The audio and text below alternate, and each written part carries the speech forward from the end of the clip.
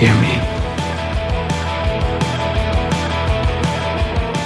Вот скажи мне, американец, в чем сила? А вы что, собираетесь на ней жениться? Да. Ух, красота-то какая, лепота. Таможня дает добро. И вообще не называй меня, пожалуйста, Вероникой. Кто я? Вот кто я? Отныне русской земле единый быть. Don't torture me, I can't live without him.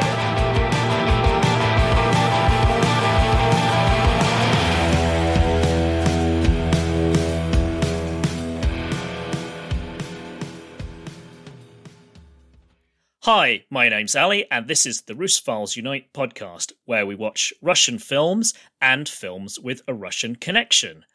As always, I'm joined by a guest, and today my guest is Phil Manchester. Hi, Phil. Thanks for coming on the show. Hi, pleasure to be here. So, Phil, before we set up the film we're going to be talking about today, could you tell us a little bit about yourself?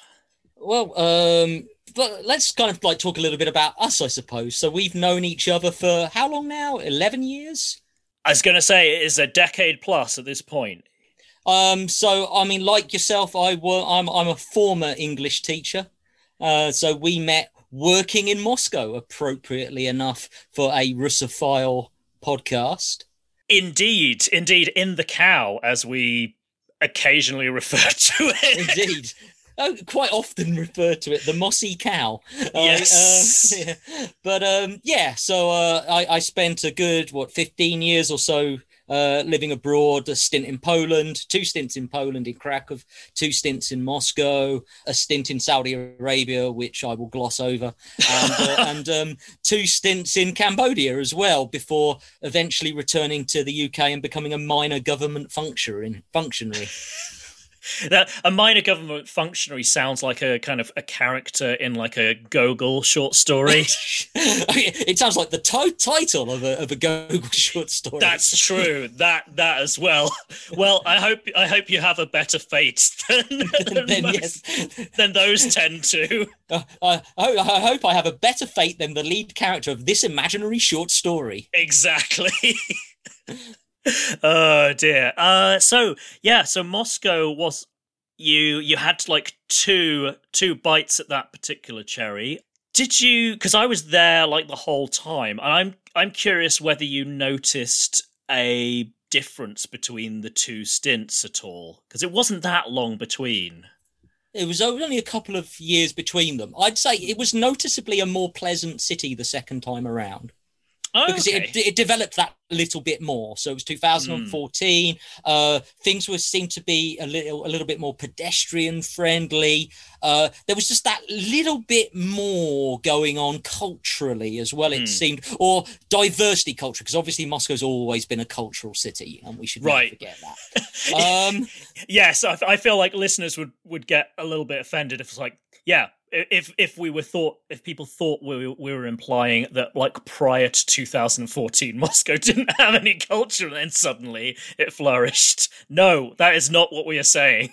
Not saying that at all, but there was a sort of slightly different feel to that culture, and I guess like more sort of there seem to be more things going on of an even sort of diverser range.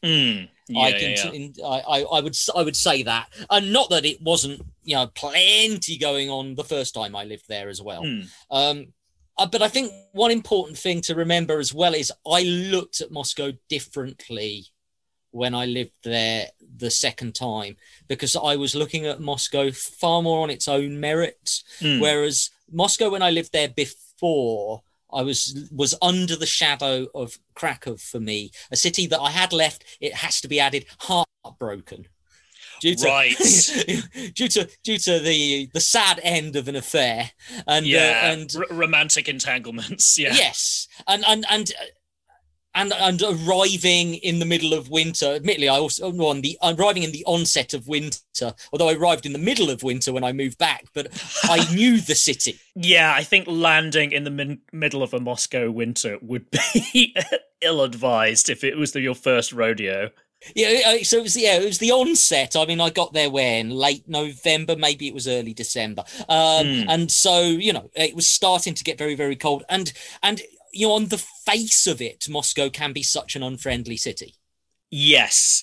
I mean, I think it's like probably London in that regard. I mean, I have to say, having never lived there, I'm kind of going off hearsay, but from what I've heard is that London can be a kind of a bit of a brick wall that you kind of dash yourself against if you're unfortunate, if you're just moving there for the first time. And you kind of have to hang in there. I mean, I made friends quickly. I will say that, and I made friends with Russians quickly as well. But there's that moving through the streets element of Moscow, which is an extremely unfriendly city. I think particularly when you first move there. But even carrying on, there's the coldness of people's faces that you can often see. I mean, I just remember having a babushka literally walk through me to get onto a metro train. I was stood at the doors, right at the front, dead center, waiting for them to open and walk off. And ordinarily, I think in almost any city in the world, in any culture, someone would let you get off first. That's accepted. But oh no, like this babushka, who was twice as broad as me, I would also hasten to add, just like powered through me like I was one of those like partable like barrier doors. just brushed me aside like I was nothing, which is perhaps a comment on how relatively spindly I am. Yeah, basically, like the shortest route between 2 points is a straight line, and you happen to be in the middle of that straight line. But and absolutely no, I will let these people get off the train first. It's like, I am getting on this train, and to me that's a very Moscow thing. But then also, there's that Moscow thing of that time I saw a guy dressed in a banana suit on the metro, or the other time when I saw 4 people sat on garden chairs on the metro train. that they had just like set up and in front of where you would get out, or the various other just quirky characteristics of Moscow that made it so pleasant. Moving through the metro stations, changing and hearing the Ghostbusters theme tune played by a string quartet. Yes, that was fun. And the other thing you remember that string quartet then? I don't remember that specifically, but I remember those sorts of things happening. I also remember that on the escalators, there would often be music piped in, and that it was often very incongruous. I remember, I think it was the Kuznetsky Most station, which was near one of the schools where I taught. It would often play an instrumental version of the Christmas tune Santa Claus is Coming to Town in the middle of summer. Because someone just liked the tune apparently, and so that was what they were going to play over the PA while you were just going down the escalator to get to your train. Just like, what? It's an interesting place. Yeah, absolutely. The quartet I was talking about were a fixture at one of the metro interchanges, very near the Tverskaya school, and you'd see them a lot. So I would walk past them quite a lot. You almost certainly did, they'd be playing all sorts of things. I heard them do the Final Countdown as well, and also but clearly classically trained musicians. Just a lot of charm. So it's a city I'm very fond of, but it developed slowly over time when I was first there. But I was also ready to leave. But then after a stint away, I was very ready to be back and really enjoyed it and really enjoyed being there. And then Putin annexed the Crimea. Yeah, which was which was a thing. Which was a thing. Yeah. It's a thing I have strong feelings about. Yes. Yeah. But it also had a drastic effect on the value of the ruble. It did, didn't it? Yep. So I and I have strong feelings about that as well. And so I left. I had left, but I didn't go back. I had been considering going back. I was on holiday, and I just made that decision and I haven't been back since. But I'm long overdue a visit. I would love to go back. Oh my goodness, yeah, same. I haven't been back since the very end of 2014, and it's just like, listeners will probably have guessed by this point, but I really miss it. I don't think I want to live there for any length of time in the near future, but yeah, I'm long overdue a visit. But, yeah, there's so much I miss about it. The metro stations, the cheap, affordable football, which I mean, the football being very much one of the early manifestations of my Russophilia, my fascination with the Soviet Union football team of the 80s.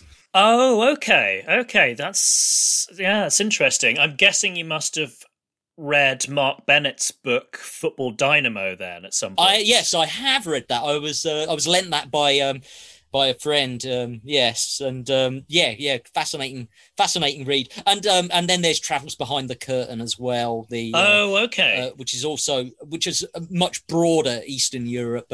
But this is also a bit of a digression but yes, my Russophilia, I think, does begin with a love of football from that region.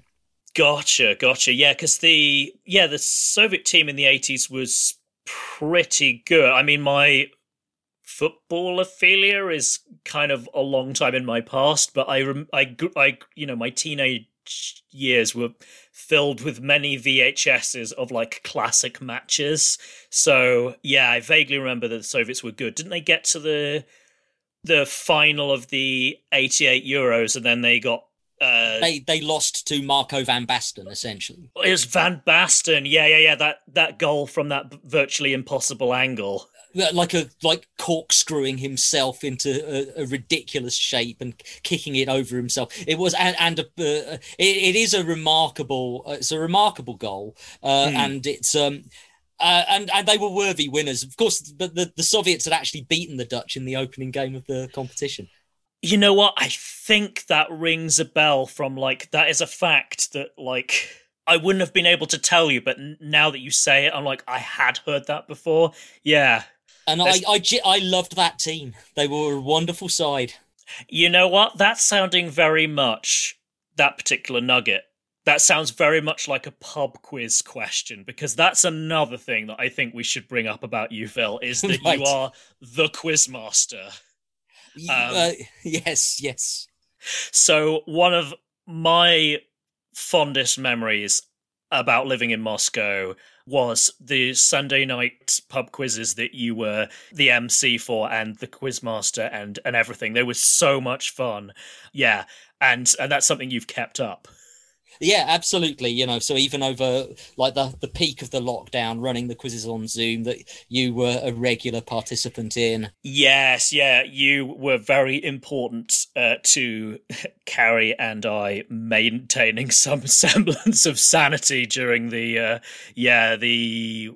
initial like 6 months of the lockdown and getting used to like life as it's now is, but hopefully won't be like for too much longer. Just having that to look forward to at the weekend was really, really good, and I'm so grateful for that. But it kept me sane too, which is an important thing to remember. Yeah, no, of course, I can imagine that was having a project to work on was probably really helpful as well, definitely. Cool. So I think we should introduce the film that we're going to be watching today. So speaking of behind the Iron Curtain, as we were, this is a Western film, but is set in Soviet Russia. So it is a Hollywood attempt to set a story there. But it's more than that, though, isn't it, Phil? It's based on the novel by Martin Cruz Smith, Gorky Park. Yes. A great detective fiction novel featuring Arkady Renko, who is, for me, possibly the most enduring and fascinating character in detective fiction ever. Your Sherlock Holmeses, yes, they're interesting, but they're not real. So for me, Renko is a very real creation, probably rivaled only by Inspector Rebus, created by Ian Rankin in his excellent series of books. So I have a very strong attachment to this novel, and it's written by an American, but a man who did his research. Yeah, I imagine that must have been a big challenge at that time. You couldn't just go on the internet, and like visiting presumably was very difficult. Well, I mean, Intourist existed, so I definitely get the impression that he did visit, but you do have to wonder exactly how he managed to do all of his research. But I feel like on the form for Intourist, like if you said why you were going and you said, oh yeah, I'm going to research for mystery novels about murders, they'd be like, no, you're not. You're not coming. I mean, it's very easy. Just say research for a book, but that might just tourism. Yeah. Tourism. It's probably business or pleasure. Pleasure done.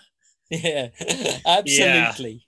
Yeah, I should correct the impression that I may have given that like you couldn't visit the Soviet Union during the Cold War. You clearly could. Like tourism was post-Stalin, like quite big business. It was a source of much needed hard currency. So they were keen for people to go. It's just like leaving was harder. Leaving if you were a Soviet citizen, you had to be someone that they trusted wouldn't defect. Yes, yes. They were keen for people to go, but keen for people to go where they wanted them to go. Exactly, and to say nice things when they came back. Yeah, exactly. Yeah, I think I get the impression that it was a very staged managed, but then there's the whole like Potemkin village tradition that they had to keep up, so that's that. So this is a adaptation of that novel. It's interesting. I want to say it was filmed within a couple of years of the book coming out, which it was. Yes, the book was from 1981 and the film's from 1983, and you haven't seen the film yet, I believe. I have not. And I have, but well over 30 years ago, because I saw it when I was a teenager. So I would say actually also an early stage of my Russophilia. So I would have seen it maybe even when I was a pre-teenager, like maybe I was 12, I'm not sure. But the film came out in 1983, which was when I was 10. Okay, I saw it a few years later. I saw it on the TV on the BBC. Oh, I see. Yes, I've talked about this on a recent episode, but that was something like growing up that seemed like it was a much bigger deal than it is now because of like changes in like how you distribute films. But I remember film premieres when I was growing up being quite a big deal. The first time a film would come on the TV, it was like, oh, it's an event. Yeah. Whereas now it's just it's normal. Yeah, but so I saw that and I haven't seen it since. But then I read the book soon after because I enjoyed the film, and then the book is something that has stayed with me. I've read every other Arkady Renko novel. I've read Gorky Park numerous times. I would say at least 5. Oh, wow. Okay, so it's going to be really interesting to see whether the film, whether it stands up, whether you still like it this time around, and like how it matches up with the book that you now know so well. That's going to be really fascinating. Absolutely, a book I know, a book I love, and a film that I saw before. A film that caused me to read the book, but I haven't seen since. Gotcha. So this adaptation is by Michael Apted, and we should probably get on with watching it. So there is a thing that we always say at this point in the show as we launch into the film, and that thing is Поехали. And Phil, what's the significance of Поехали?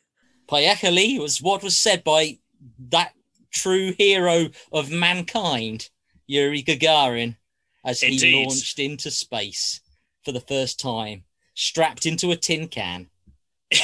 Indeed, What a magnificent human being. Indeed. And he sounds like he was a nice guy as well. It seems like everyone really liked him. He was globally loved. I mean, he was a global hero. He wasn't a Soviet hero. He was a hero for the planet, because you do actually see the pictures of him. He toured. He did tour the world. I think the world. He certainly saw a lot of places outside the Soviet Union. This was someone they wanted to show off, and he. You can't fake a smile like Yuri's. Yeah. I've got a book sitting on my to read pile about his visit to Manchester, I think. Appropriately enough. And then after you've read that, I'd like to borrow it. Yes. We should actually point out that although we are recording this we live 20 minutes away from each other, half an hour. Yeah. So, I guess I was going to say we grew up within like miles of each other, but there was a bit of an age gap, so you were probably... Lord knows where I was when you were growing up, and Lord knows what condition I was in as well. Yes, from what I've heard, the 90s Phil had a busy time of things. The 90s happened. I'm reliably informed I was having quite a good time. Yeah, it's like the thing people say about the 60s, right? Yeah, exactly. Only upside down. Right. Indeed. Okay, so 3, 2, 1. Поехали!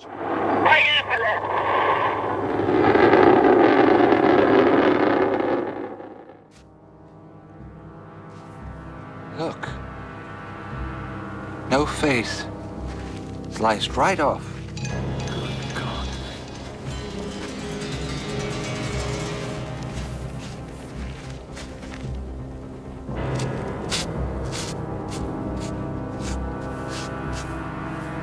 This one too. Butchered.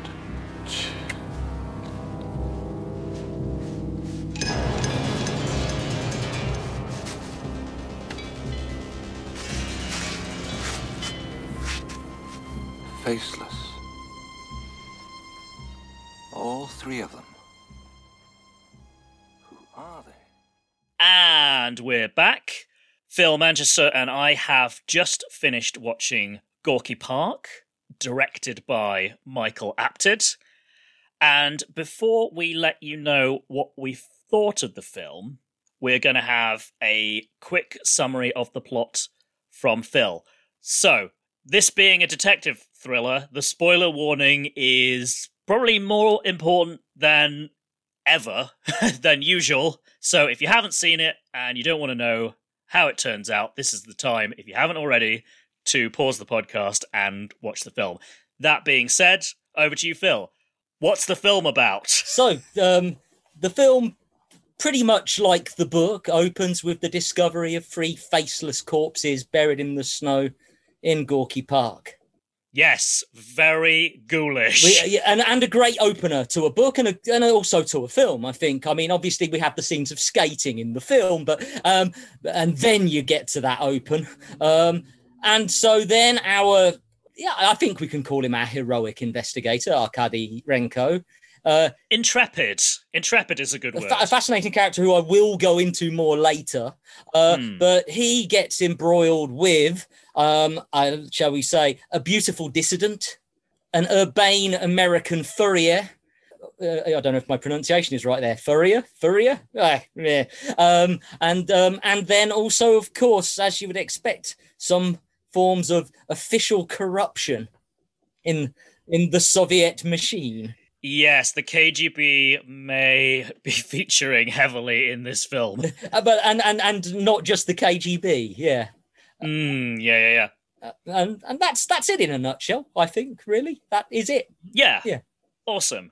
Okay, great. So what did you think of it? you're new to it, whereas it's a story I know well. I mean, obviously the book more than the film. So what did you think of it? I really, really enjoyed it. I found I was gripped pretty much the whole way through. I think there was one chase sequence where I was kind of like, I'm not that into this, but all of the investigation stuff I was super into. I really liked all of the characters. I liked the attention to detail. I thought it was a damn solid thriller, to be honest. How about you? How was, as someone who has seen the film before and knows the book pretty much inside out, did you have a similar reaction, or was it a bit more complicated than that? I'd say it's a little more complicated. I mean, for me, they took something great and made something pretty good. Okay, that's not too bad when you're doing an adaptation. Yeah, no, absolutely. I mean, watching it the second time around, I certainly did not hate it. In fact, I enjoyed it. There's a lot about it to enjoy, but I was also, as I knew I would be, very much aware that the book is so much better. Okay, so let's delve into that a bit. In what ways would you say the film falls short of the book? In a way, I'd actually say that the criticism on that front would be more connected to the format. I have no issues actually with the truncation of the plot to an extent. Okay, no issues isn't accurate. Okay, to an extent, I do not have issues with the truncation of the plot. I think it moves at You're mostly happy with the truncation. Yeah, I mean, it moves at a fair clip, I feel. You're introduced to Irina the Beautiful Dissident very quickly, and Osborn, the American, very quickly, much more quickly than you are in the book, which is a good thing in the book. But in terms of the film getting going, I have no issues with that. I'd say my further issues I'd like to get to after we've talked about what you liked about it. Okay, I think I liked the efficiency. Like, I mean, that sounds like a very odd thing to praise about it, but it just kind of, it rattled along. I think efficiency is important. I think it's definitely a virtue in filmmaking. I mean, I think, especially in this genre, you don't want to be like pootling around too much. I think the actors do a great job of getting you to know who the characters are quite quickly. Yep. And I just found it really more atmospheric than I expected it to be. Like, I have to say, like, I've had this kind of like on the shelf to cover for quite a long time, but this being a Western production set in the Soviet Union, I was kind of thinking this could be a disaster. This could be really kind of too simplistic or a bit silly, but I thought it did a good job of not being simplistic. A lot of that's down to the source material. Right. But a lot of it is down to them as filmmakers as well, because they do a great job, because obviously they did not film it in Moscow. Yeah, this is an interesting detail. What did you think as far as somebody like me who's lived there for quite a long time, did it do a good enough job to kind of like give you the impression that it is Moscow? For me, yeah, 100%. Same. And that was something I was super impressed by, because, obviously for the average viewer who hasn't been there, it probably doesn't matter. But so I super respect that the filmmakers went to the effort of actually making it look like it. Do you know where it was filmed? I do, but quick thing I wanted to mention in passing, because I found this out and was kind of a little bit surprised. So I found that there was a Variety article that implied that they actually asked permission to shoot in Moscow and were denied, which I was kind of like, yeah, I'm not surprised it was denied, but I'm surprised they even asked, to be honest. But, good for them. I believe they did ask. I mean, that's my understanding. They did ask and were denied. Oh, okay. Hardly surprising. No. But, yes, this doesn't paint the Soviet Union as a particularly nice place, which... It doesn't, but it also doesn't paint it completely as a horrible place. I would say the issues of trying to film something like this is that it deals with corruption in places that they really wouldn't want to have in a film. Exactly. Yeah. It's the machine rather than the people. Like, because that was what I was worried about, is that something set in this period in the Cold War, like, is going to be Rocky IV, where all the Russians are evil. and it's anything but. It's anything but, yeah, absolutely. So I like that for how not black and white it was. So in terms of where it was shot, my initial guess was Yugoslavia, just because of how much the buildings did look Eastern Bloc-ish, and they also had, as you probably know, like, a long-standing beef with the the Soviet Union. Yes. They were communists, but non-Warsaw Pact aligned. So I thought maybe it's Yugoslavia, but it turns out that the most Soviet-looking bits were probably Helsinki, which used to be a Russian city, of course. Well, yeah, of course, yeah, it was in the Russian Empire and broke away, and in the Cold War, if memory serves, it was neutral. It wasn't in NATO. Essentially, yes, yeah. And that was kind of like obviously it wasn't communist, but it also was kind of like, it decided to kind of stay neutral. Wisely, I would say. Yeah, because it's because of who they had on their doorstep. So that was really impressive. There wasn't anything where I was kind of like, that's definitely not Russia, even though I knew that it wasn't. And the interiors felt right too, as well, didn't they? They did. Yeah, like the kitchens and stuff. It's the flats. They seemed very familiar. Like I get the impression that the people doing the set decoration and stuff, they'd either been there or they just were really meticulous. This was really not a phoned-in film. This was people, did their due diligence, and that really helped me get into it because there wasn't a ton of things that I was just being distracted by, and just being like, well, that's not realistic. Yeah.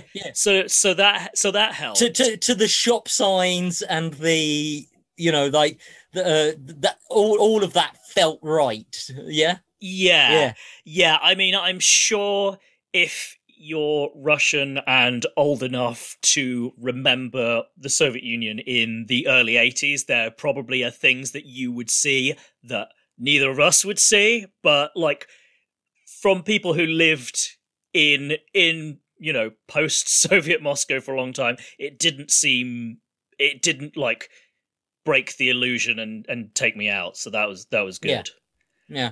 In terms of things that did slightly take me out, but I kind of got over it and it didn't bother me, was Joanna Pacula, who plays Irina. Her accent was an odd choice. I mean, I think that's probably her accent. She's Polish, yeah. So I think it's Patsuwa. I think actually it's probably. See, this is why we get someone who lived in Krakow for a long time. but also, I mean, I didn't know, but like, because obviously you can't tell, but the L is the L with the little line through it, as in wood. Oh, yes. So yes. I actually found out when I looked her up in Wikipedia a little while ago, and I was like, oh, Yeah, so back to things that... So her accent jarred a little bit for you. Why? Is it just...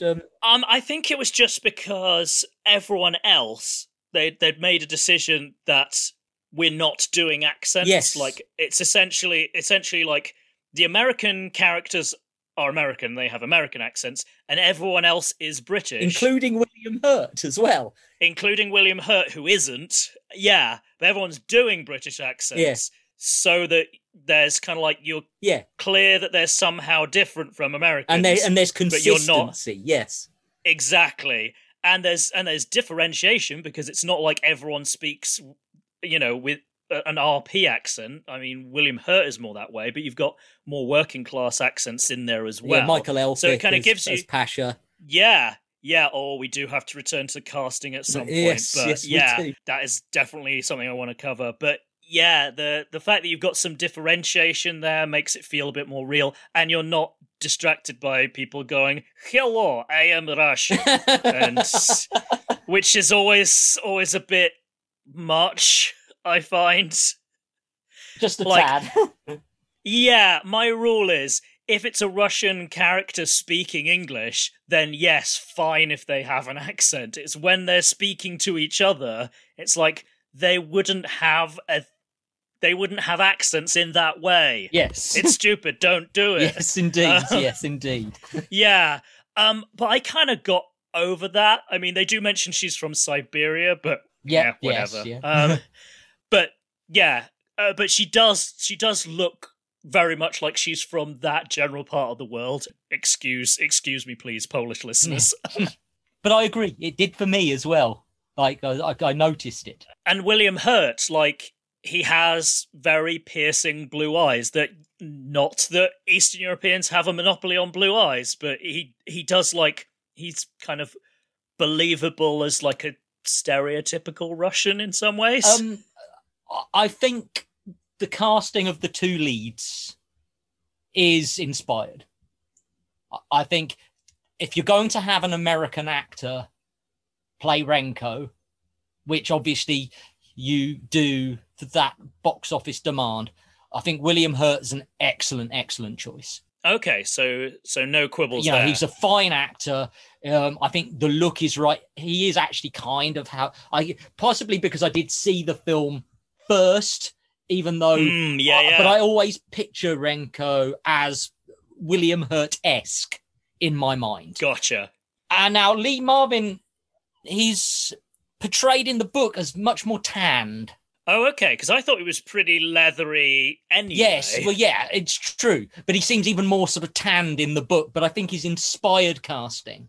Like, his air, the manner, the capability of the man, which is incredible. It's vitally important for casting that role.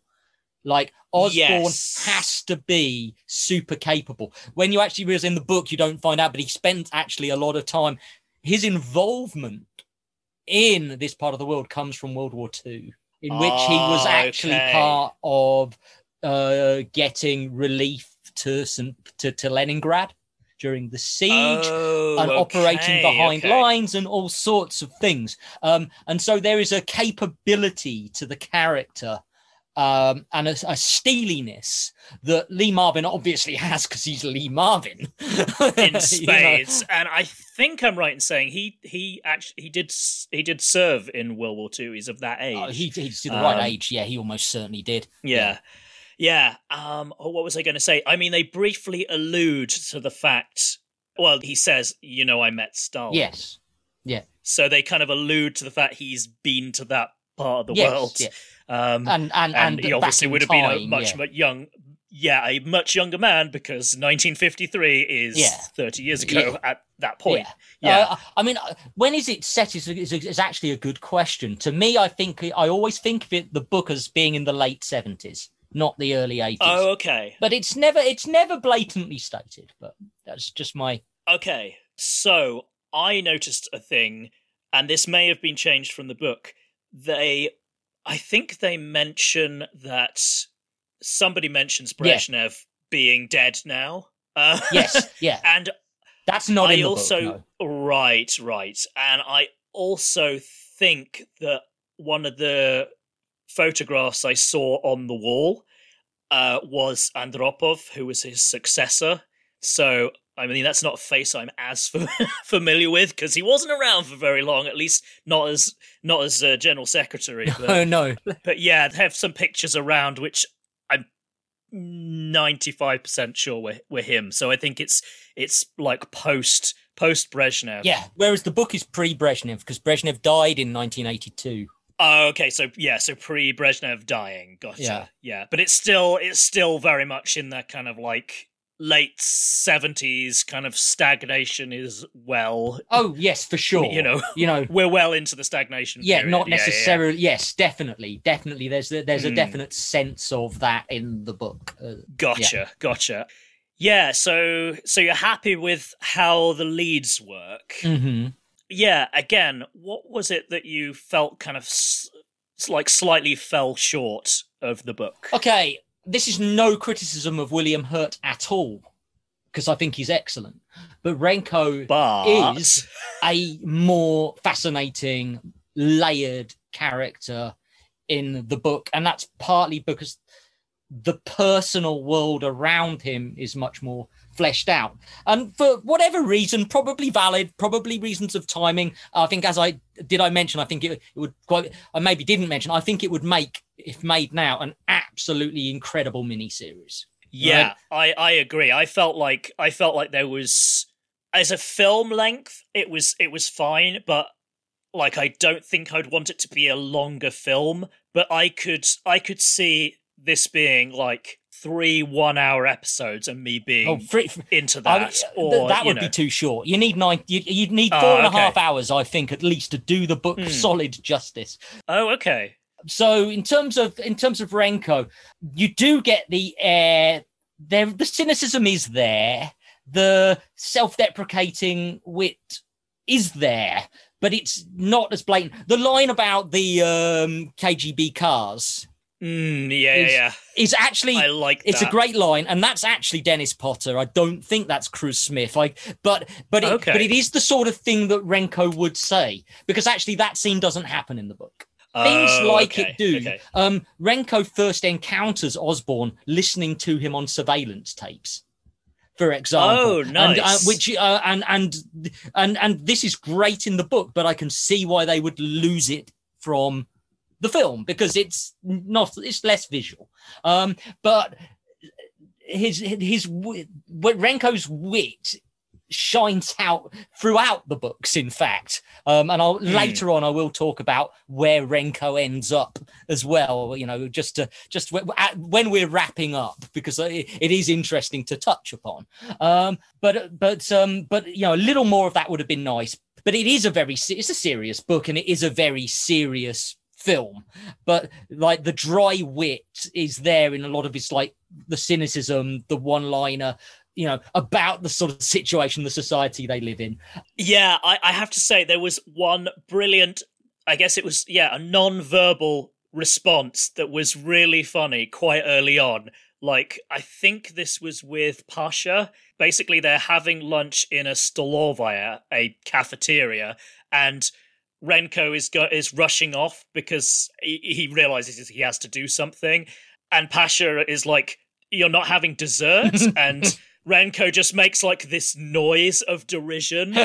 And that's very subtle, but that if you know the reputation of Stolovaya food, you will think that joke is funny. So I like the fact that they put that joke in there, even though they would have known that most people aren't going to get why he makes that noise. Yeah. So I liked that. And there was funny lines throughout. Like, it wasn't trying to play it as a comedy, but there were lines where I was just like, I like that people have a sense of humor in this. Yes, because they do, and Russians do. And that's also very evident in the books. Very evident. Yeah, and the gallows humor in particular. Oh, and very much so. Dry, gallows, cynical humor. Yeah, like just some of the interaction between Renko and the pathologist. I can't remember the specifics, but I did like that back and forth. And that's stronger in the book, as I did mention to you earlier. But the pathologist, they're friends, you can tell. Yeah. But what's lost is his father, the general, is mentioned. Yes, several times actually. Yeah. But not to the degree of the book, and you do not get the impression. Renko's relationship with his father is very difficult. Another thing to remember, of course, is that, well, and this isn't mentioned at all, is Renko's mother died when Renko was young, and she committed suicide. Oh, I see. And the implication certainly is part of that is due to the relationship with the father being who he is, because his father's a war hero as well, which is also he's not just the general, he's a war hero. Right. And they allude to that, like, and I'm trying to remember the name of the KGB. Prabluda. Yes. Yes. Okay. We will talk about Prebluder later as well. Oh, okay. Because he makes some crack about, like, well, your father at least was good at his job. Yeah, which is, of course, an unfair crack because Renko is excellent at his job. Very good at his job. He has 100% record. Right. The problem is he's too good at his job. Well, and we find out that he had basically got the Bluder for murdering somebody. Oh, yeah, absolutely, yes. The other thing we think, so in the book, Renko's married, but his marriage is disintegrating. Oh, okay. And one of the reasons that his marriage is disintegrating. So Renko is the son of a general, of a war hero who was stalled at chief investigator level. Partly that's his level. I mean, he's a brilliant investigator, but he can't go any further because Renko isn't a party member. Ah, okay. I wondered whether that was part of it. I didn't think necessarily that specifically, although that totally makes sense. Definitely you get the feeling that he is not on board with the system. Like, he wants to do a good job. No, but he's not a true believer. And I'm wondering, was his father... Is that in the book? His father is like a friend of Stalin, war hero. Gotcha. Definitely. And Renko's wife is also fairly ambitious, and so Renko's wife leaves him in the book, and so this is also part of the background of him meeting Irina, who is so much more fascinating, and I guess free and alive and, sort of not part of this system at all. And you can tell, and I don't think you get the sense of this so much in the film, how fascinated Renko is by Irina as he's investigating. Yeah, like I feel when they get together in the film, it's very sudden. Yes. And it's sort of sudden in the book, in a way, but it isn't. Okay? If that makes sense. Okay, gotcha. It is an about face, but... Yeah, it's just he's very, very professional towards her. You don't feel like he's hitting on her in any way. And then suddenly, like you don't get the impression he's interested in her. I mean, he's he's probably not oblivious to how attractive she is, but he's not kind of like making eyes at her or anything. And then like suddenly, they're in bed together. It's kind of like, okay. I mean, that sort of makes sense. It's not at all jarring in the book. Okay, that's good to know, because that was slightly like, okay, it's a Hollywood film. The two attractive leading characters do have to end up in bed together, but this was a little bit sudden. And I felt like, again, I think, Joanna, you're going to correct me on the pronunciation. It's Patsua, more or less. Yeah. Patsua does she does a good job with what she's given, but what she's given isn't a ton. Yeah. So that's a criticism. She's kind of a little underwritten or under fleshed out. But again, I feel like they're probably sacrificing her character development for pacing. Mm-hmm. Yeah, for pacing, and the fact that a lot of sort of Renko's fascination comes with the fact that, one, he sees her. I mean, because he does the scene of him going to sort of meet her in the studio because she's the first lead because of the skates. Yeah.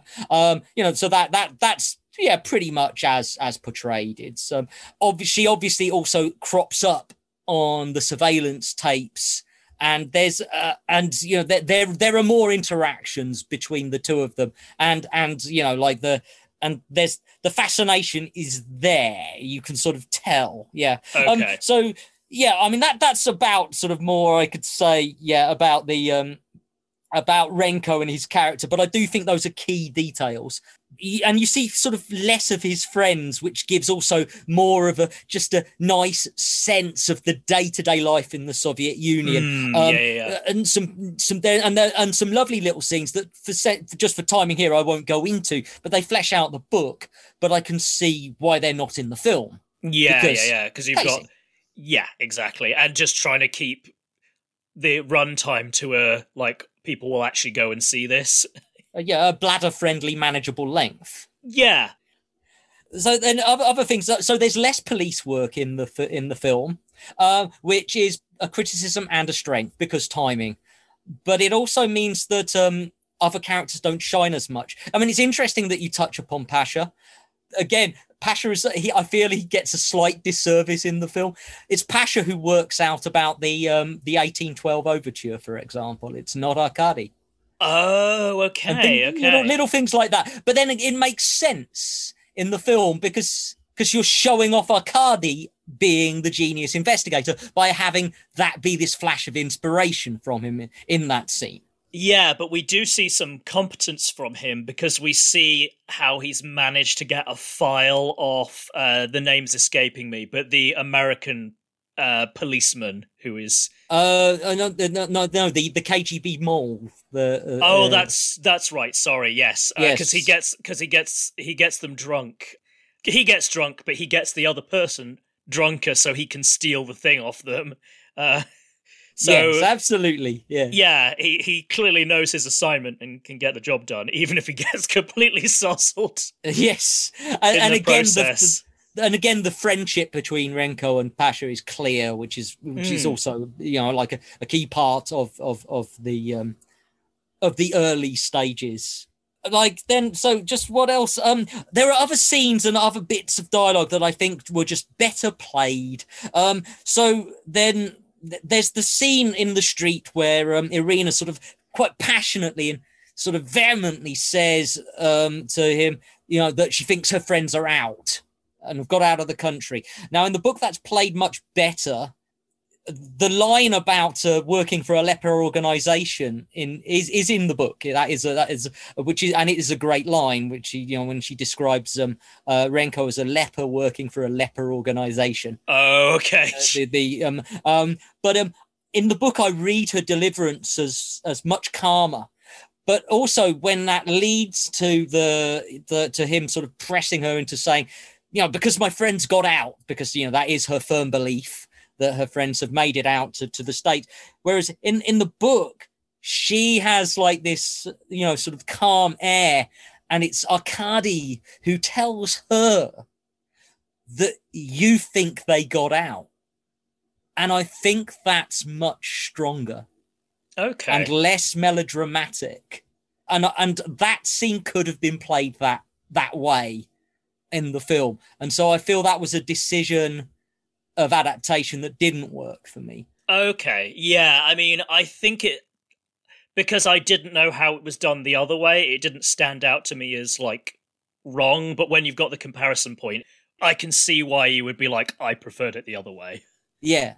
And likewise with the use of the reconstructed head, getting her to open up to say, what happened to her friends, where she thinks they went. And so here are spoilers. In the book, that reconstructed head has actually already been taken and destroyed in the way the other head happens in the film. But it shows off Renko's ingenuity in that he just takes an example dummy head and puts it in a box and makes like he's going to show it to her because he knows she's going to close her eyes. Interesting. I can see why they made that change, though, because I can see why they made that change. Difficult to film, very difficult to convey that on film, and I really liked that scene. It was kind of like you feel like he's being kind of cruel, but he kind of needs to be to get her. He has to be for her to accept the fact that her friend is has not defected. She's dead. Yeah. Yeah, and that scene again is very much in the book. That dialogue. It's just the fact that he doesn't actually have the head in the box. He just has a head. But what I like about it is it's in the book. You see, is he's pushed to extremes more. Okay. Like, he realizes what an awful situation he is as he feels everything closing in on around him, and yet he doggedly pursues the truth. Yeah, but I felt like I did get that from the film. Yeah, I guess so. But then, so to give it a scale of, you get a sense of so much more of that. Okay. Yeah. See, just watching this film made me want to read the book and made me want to read the rest of the books, just because I was like, you know, I mean, you can make great films out of ho-hum books, but it's harder, you know? It's more usual that you have a really good book, and then sometimes, if you're lucky, you get a really good adaptation. And as I say, I haven't read the book, but this seemed like it was going off really good source material. Oh yeah, and it does do a good job. And you know, Dennis Potter wrote it, so you know he's not an amateur. Gotcha. Yeah, I was going to say that name rings a bell, and I'm totally drawing a blank on it. Pennies from Heaven, The Singing Detective. He's perhaps a little before your time, but he's one of the great British television scriptwriters of the 70s and the 80s. And yeah, that's he was probably why the name rings a bell, but I can't quite place him. Yeah. So older listeners of a certain age will know exactly who I'm talking about. You know, gotcha. Sure. Yeah, you know, he's one of the bigger figures of British television drama. So yeah. Let's talk a little bit more about casting, and then I'll talk a little bit about Prebluda and the end. But I think if we tangent back to people who are in the film, and then I think the reason this works as well as it does is because the cast it's low key, but if you can even have this, it's low key stacked. It's so that's brilliantly put. Like it's just like wall-to-wall character actors.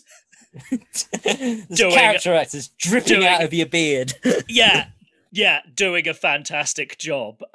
Like I want to bring up first because of their connection. You can't have future alumni, so excuse the oxymoron, but you've got two future Withnail and I cast members, and we both love that film. So. And it is the best British film ever made. So, you know, that's... Yeah, I feel like I haven't seen enough British film to be confident in my opinion, but that is also my opinion, even though it's not a qualified one. That's fair enough. Yeah. So we've already mentioned Michael Elphick, who is the poacher in Withnail and I, but yeah, indeed, yes, as Pasha. Here. Yes. Seriously, listeners, if you haven't watched Withnail and I, you need to. It's so good. Well, you can't be covered on this because there's zero Russian connection. But no, well, actually, there is a tiny Russian connection. There's a tiny Russian connection, and that is at the beginning of the screenplay, Bruce Robinson apparently, I haven't read this screenplay, but apparently he wrote, Dostoevsky has described hell as perhaps a room with a chair. Well, this room has two. I'm sure he writes it slightly better than my paraphrase. That's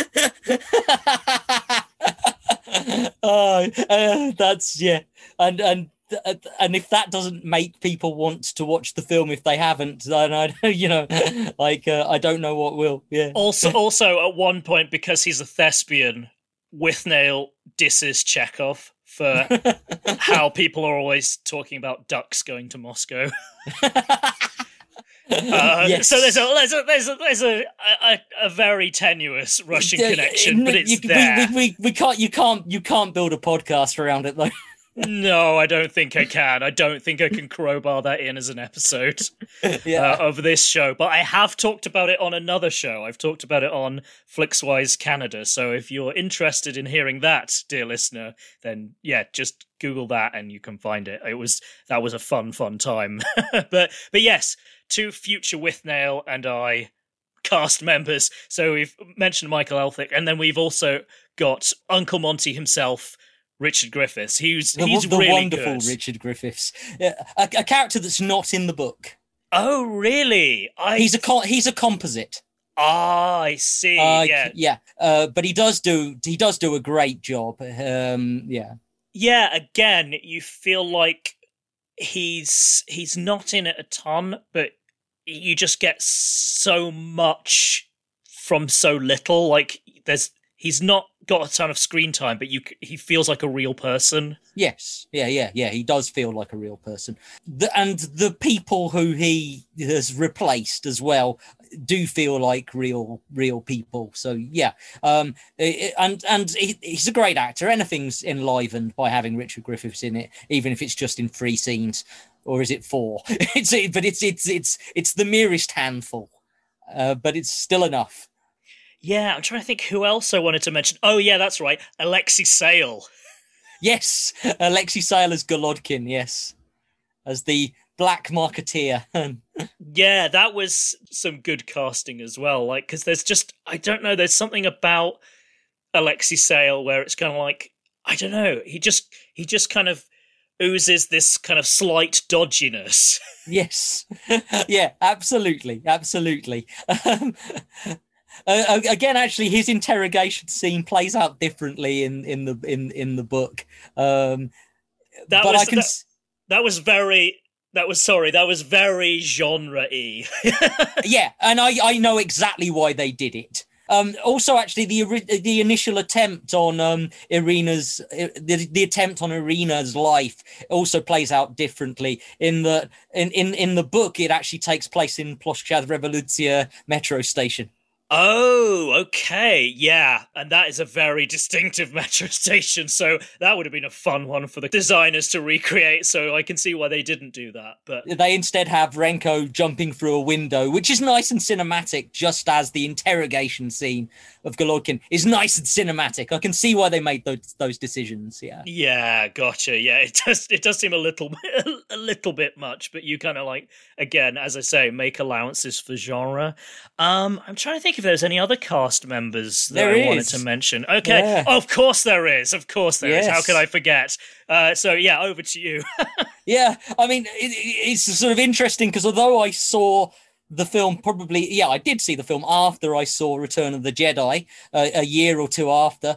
Young me didn't register, but older me definitely did. I mean, and I knew he was in it, but when you see the university professor who reconstructs the faces from the skulls, and it's a great little cameo role, just as it's a great sort of cameo in the book as well. But the voice, the distinctive voice of Emperor Palpatine himself, Ian McDiarmid as the university professor, anthropologist, expert, and reconstructor of faces. Yeah. Yeah, it's so good. And there's the fact that he's super suspicious, and it's just like, I don't want this job. And then basically, like, Renko kind of just says enough to make him want to do it. Yes. Just piques his interest enough.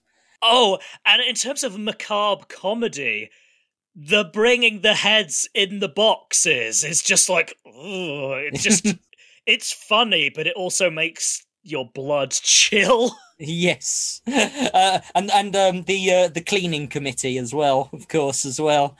Just and those little shots of it just cuts to of him working on the skulls as the investigation progresses. That's actually really nice that they just intercut into that. Yeah. Because this isn't a film with a ton of gore, but it has enough, and it is kind of like, I think there's stuff from this film that will stay with me because it's kind of like, there is like just this kind of horror element in there that just makes it that bit more effective. Like, and they're very sparing, and I think that's good because it means that it's effective each time and it doesn't desensitize you to the kind of the horrific nature of what you're seeing. Because it is a horrific crime, of course, you know. Yeah, just ghoulish. Because that's the bit of the, maybe if you're smarter than me, you would twig Furrier. I see now. Yeah, but that was kind of like, oh, that is ingenious. That's why he knows how to do that. And more of course is made of that. But yeah, I mean, I think it's instantly who the antagonist is when they arrive, and you do in the book too. Okay. And it's not a whodunit. No, it's how and why and the kind of the intricacies. Definitely, yes. Definitely. And just the richness of the setting and the fact that certainly, well, probably because I doubt there was a book of it like it in Soviet Russia. So the uniqueness of it when it arrived as well, the freshness that an American, had written a thriller set behind the Iron Curtain in the capital, essentially, of that entire Eastern Bloc.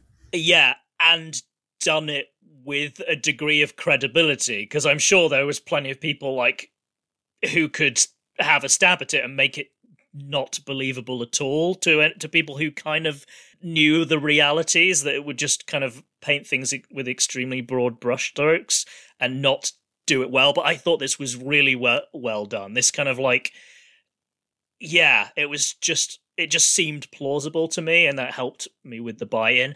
I have to say, in the book, is it obvious that that Renko's, I'm drawing a blank on the name of the character again, is it Yamskoy? Yamskoy. Yeah, Yamskoy. Yeah, in the film, I had a pretty strong sense early on that even though he seems like a very sympathetic boss to Renko, I was pretty sure pretty early on that he was a wrong-un. Right. But no, I don't think so. I don't think it's obvious. That's more of the shock. But because there are more people around.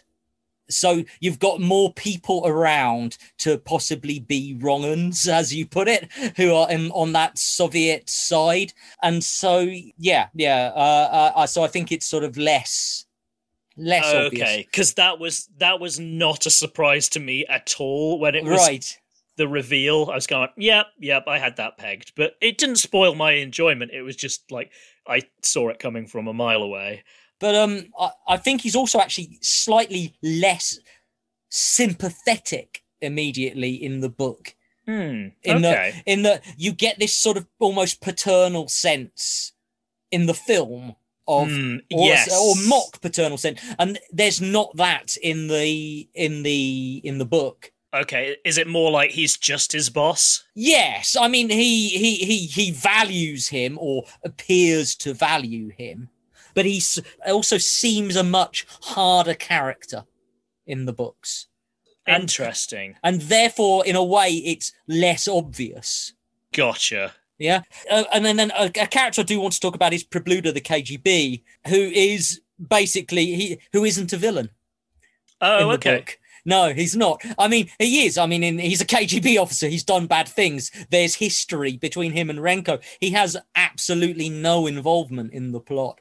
And in fact, Prabluda and Renko sort of come to a sort of understanding by the end of the book. I won't go into in depth because it wouldn't make sense. But so so there are elements that are different, and I just feel that's a shame in a way, because Prabluda's that much more fascinating in that you have this KGB who is clearly set up to be the person you think is going to be involved or the villain, and he actually isn't. Is he brute? Yes, he is. He's a KGB officer, but he's more complex than that. And there is a sort of there is a scene in the book where it takes Renko a lot longer to get to the West for the climax in the book, because Renko ends up being basically sort of stabbed, and the only reason he survives is because he hasn't eaten anything for days. Okay. So you really, again, you get the sense of how far Renko pushes himself to the edge, like in the book, which you don't in the film. Just the extremities of it, and he ends up having to sort of recuperate in a sanatorium in the countryside, and Prabluda's his guard. Nice. And sort of guard, sort of warder, but sort of also just there, and they end up sort of bonding to an extent. But Prabluda's supposed to execute him is definitely the inference. But Prabluda decides not to. For various reasons, which will become clear when you read it, and I do definitely recommend most heartily that you do, and anyone listening, if it hasn't been for the fact that by the nature of this, I'm revealing a lot of what happens in it. Right. But that's the nature of this beast. It is indeed. Yeah. And so to the ending as well, and the ending in the book doesn't take place in Scandinavia. It actually takes place in New York. Oh, no way. Which makes the end again richer, because of course major spoiler at the end, our beautiful dissident does stay in the West, as she should, and Renko returns to the Soviet Union. But his speech about being a Russian and what do you see, so to me that has less impact, when he says, like, I'm a Russian, I belong in Russia, I don't belong here. But he's not really been in Sweden long enough. And Sweden's, it's actually, it's a fairly socialist country and always has been, sort of thing. Mm. And that scene, to me, that decision makes so much more sense because he's seen New York, he's seen the West, he's seen America, he's seen the heart of America and what it sort of represents, and he's rejected it, and he said, this isn't for me. And there is that element that he has to go back in order for Irina to be able to stay. But there is also the element that he doesn't want to stay, no matter how much he loves Irina, that he doesn't belong there. And that, for me, is so much stronger. It makes so much more sense when you have Renko in America. And it's also a nice reversal because we didn't even touch upon Kerwil, the American cop who does get embroiled, and so many layers to talk about him. But you see Kerwil and Renko working together in Moscow, and then you get to see them working together in New York. So there's a little that would have been reversal. Cool. Yeah, and, we have shortchanged Brian Dennehy, but he's really good. Yeah, I enjoyed his performance too. Yeah, and again, he's a fascinating character in the book, and they have got it right as well. Again, great casting. So, shall we sort of wrap up pretty soon, or do you want me to sort of touch on where Renko ends up? Yeah, that would be good. Yes. What happens after this? Okay. Well, after this, I mean, there are 9 Renko novels altogether, and I actually reread the first 3. Okay. Before doing this. So this being novel number 3, just for clarity. This being novel number 1. Oh, okay. Interesting, because I wondered whether this was a subsequent one and they just chose this as... Because there just seems like there's more backstory. Oh, okay. No, Gorky Park is novel number 1. Okay. So this is how we're introduced to Renko. And he does go back to Soviet Union, and the implication from the film To a Hero's Reception, anything but in the books, when we realise that he's actually helped to escape out to Siberia by Prabluda, in fact. Nice. Okay, and he ends up drifting through Siberia, and we next see him, and he's a second-class seaman, seaman, because for pronunciation, working on the factory line of a trawler ship in the Bering Sea. Nice. And when a body washes up in a fishing net, and the captain discovers that actually there is a former special investigator gutting fish in the hold of his ship. Wow. and back he comes. It's as good as, if possibly not better than Gorky Park. They are both so good. And then the third book, Red Square, is actually the fall of the Soviet Union, and we do see the return of Irina in this book. That's actually okay. And it's quite a nice place to end if you want a happy ending. Okay. But there are 6 more if you don't. There are 6 more if you don't, and they take in Putin's Russia, investigative journalists. Renko ends up in one of the books in the Chernobyl zone. Or was it Chernobyl? I don't know. How should it be pronounced, actually? But in Pripyat. So, yeah, there's all sorts of fascinating things going on. And we do see, by following Renko, you do follow Russia from the late 70s, early 80s to the present day, and all of those changes that have been. But I would just like to just touch upon, whilst not mentioning him by name because he probably didn't know the name, in Red Square, which was written in 1993 and is set, right at the fall of there are some quite prescient statements regarding the type of leader that will probably end up in Russia again that are clearly predicting the rise of a Putin. Yes, sort of like an authoritarian from the former kind of KGB infrastructure type thing. Yeah, and this from a book published in 1993, I believe. Interesting. That is very interesting. Yeah.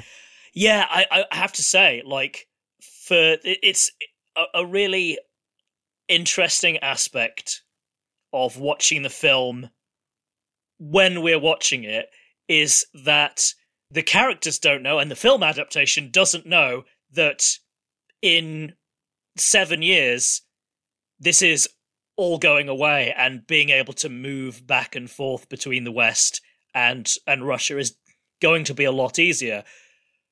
But in the film, people, like, if you're separated by the Iron Curtain, it's basically forever as far as being able to live together. It's kind of like you might be able to visit. Yes, that, but at the end, they're saying unlikely. goodbye. They're saying Forever. Goodbye. Yeah. And they don't know that the Soviet Union is going away in less than a decade. So that is a very interesting aspect when you're kind of watching it from this far removed. But yeah, you definitely, I found the ending maybe a little bit forced, but it still worked enough for me. Like, I was moved, but I kind of realized I was being moved, if you see what I mean. And again, with you. So again, in the book, I feel it's so much more earned. Gotcha. That makes sense. Cool. Well, I think I guess there was a couple of things before we finished, because I feel like we've been quite down on the film, and I really enjoyed it. So there's a couple of things I wanted to mention that I really liked. Like, I really liked the opener. Just, it's quite a simple cinematic technique, but it was very effective, was just the juxtaposition between, like, the happy scenes of skating with the ominous music. Yes, yeah, definitely, and introducing our victims before they're victims, without the viewer knowing that they're the victims. Exactly. Yeah, you twig later, but yeah, that worked out well. There was also another thing I liked, that the film respected its audience enough not to necessarily spell everything out. Like, there's one brief scene where you can see Renko working out who the victims are. Like, he draws a diagram and he writes it in Russian, in Cyrillic, and they don't subtitle it. So if you know Russian, you can see that he's writing victims and then he's writing the names and like a question mark. You can obviously see the question mark, but it respects you enough to kind of go, you can see from what he's doing that that's what he's doing, rather than just going like, we're going to spell it out and actually give you the translation. That's interesting, because in my copy that I watched, you do actually get the translation. Oh, interesting. So, that is interesting. Yeah. So there you go. Yeah. Like, but But yeah. So who knows what they did on the original cinema release? Because who knows? Because if you can't read Cyrillic, you won't get the names, but you will see probably what he's doing from the get context. The point. Yeah. And then he mentions the name later, and it's going, oh yeah, that's the name I just read because I read Cyrillic. Yes. Yeah. So okay, so maybe that's not a point in the film's favour after all, but from the copy I watched. Okay, on that slightly anticlimactic note, I think we should probably wrap up the episode. Well, actually, I think very briefly. So, if you were to give it a mark out of 10, what would you give it? I would give this 7 3/4. Righty-ho. Okay, yeah. All right, yeah. So, yeah, like a good, solid, strong review. Yeah. I think it's very worth your time. Definitely worth your time. I give it 7. Okay. And I don't have the thing of knowing that the book is better. So yeah. It's a good film. It's a great book. That's okay. Yeah, that's it in a nutshell. Wonderful. Okay, well, thanks, Phil, so much for coming on. I've wanted to have you on for ages, and I'm so glad we finally got to do this. Definitely, yes. It's been great. It really has. Yeah. Here's to doing the next one, considering we live so close to each other, that hopefully things will be open up enough that we can do the next one actually in person. Yeah, that would be great. I would love that. Okay, so that's all for this episode. Thank you very much for listening, and do svidaniya, folks. Do svidaniya.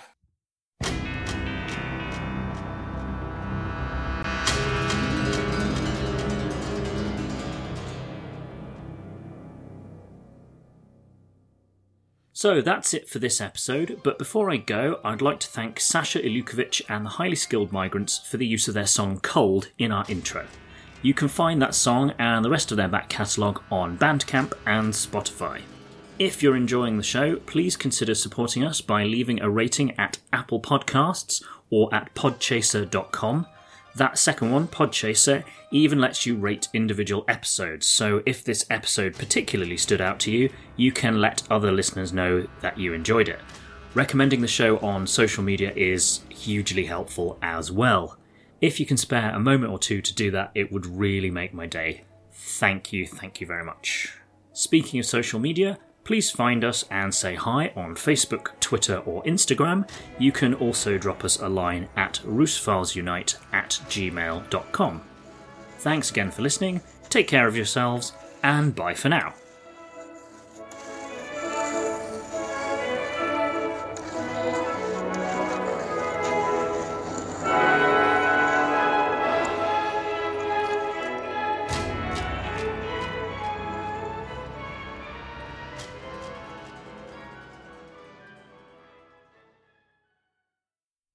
Okay, so a quick message before I go.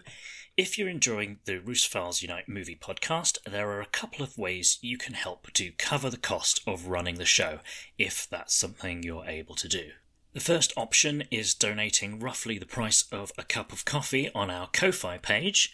The address for that is www.ko-fi.com/Roosevalesunite. The second option is by buying yourself a book from our bookshop.org affiliate site. I've pulled together a selection of Russia-related books that I thought looked interesting, and I've divided it up into sections to make it easier to find your way around. Whatever book you decide to pick up, 10% of the sale will go towards keeping the podcast running, and a further 10% will go to independent bookshops around the UK. To visit the bookshop, please use the affiliate links in the show notes to this episode. Alternatively, you can find them in the bio sections of our various social media pages. At the time of recording, our bookshop page is only available to listeners in the UK, but I'll let you know if that changes. Also, there is rusandsov.com, that's rusandsov.com, where you can get t-shirts, wall posters, coffee mugs and more with a Soviet and/or Russian theme. If you use the promo code RoosefalesUnite, That's all caps and all one word. At checkout, you'll get 10% off, and they ship locally in the US, EU, and Australia. Again, you'll find the links in the show notes. That's all from me. Take care and stay safe.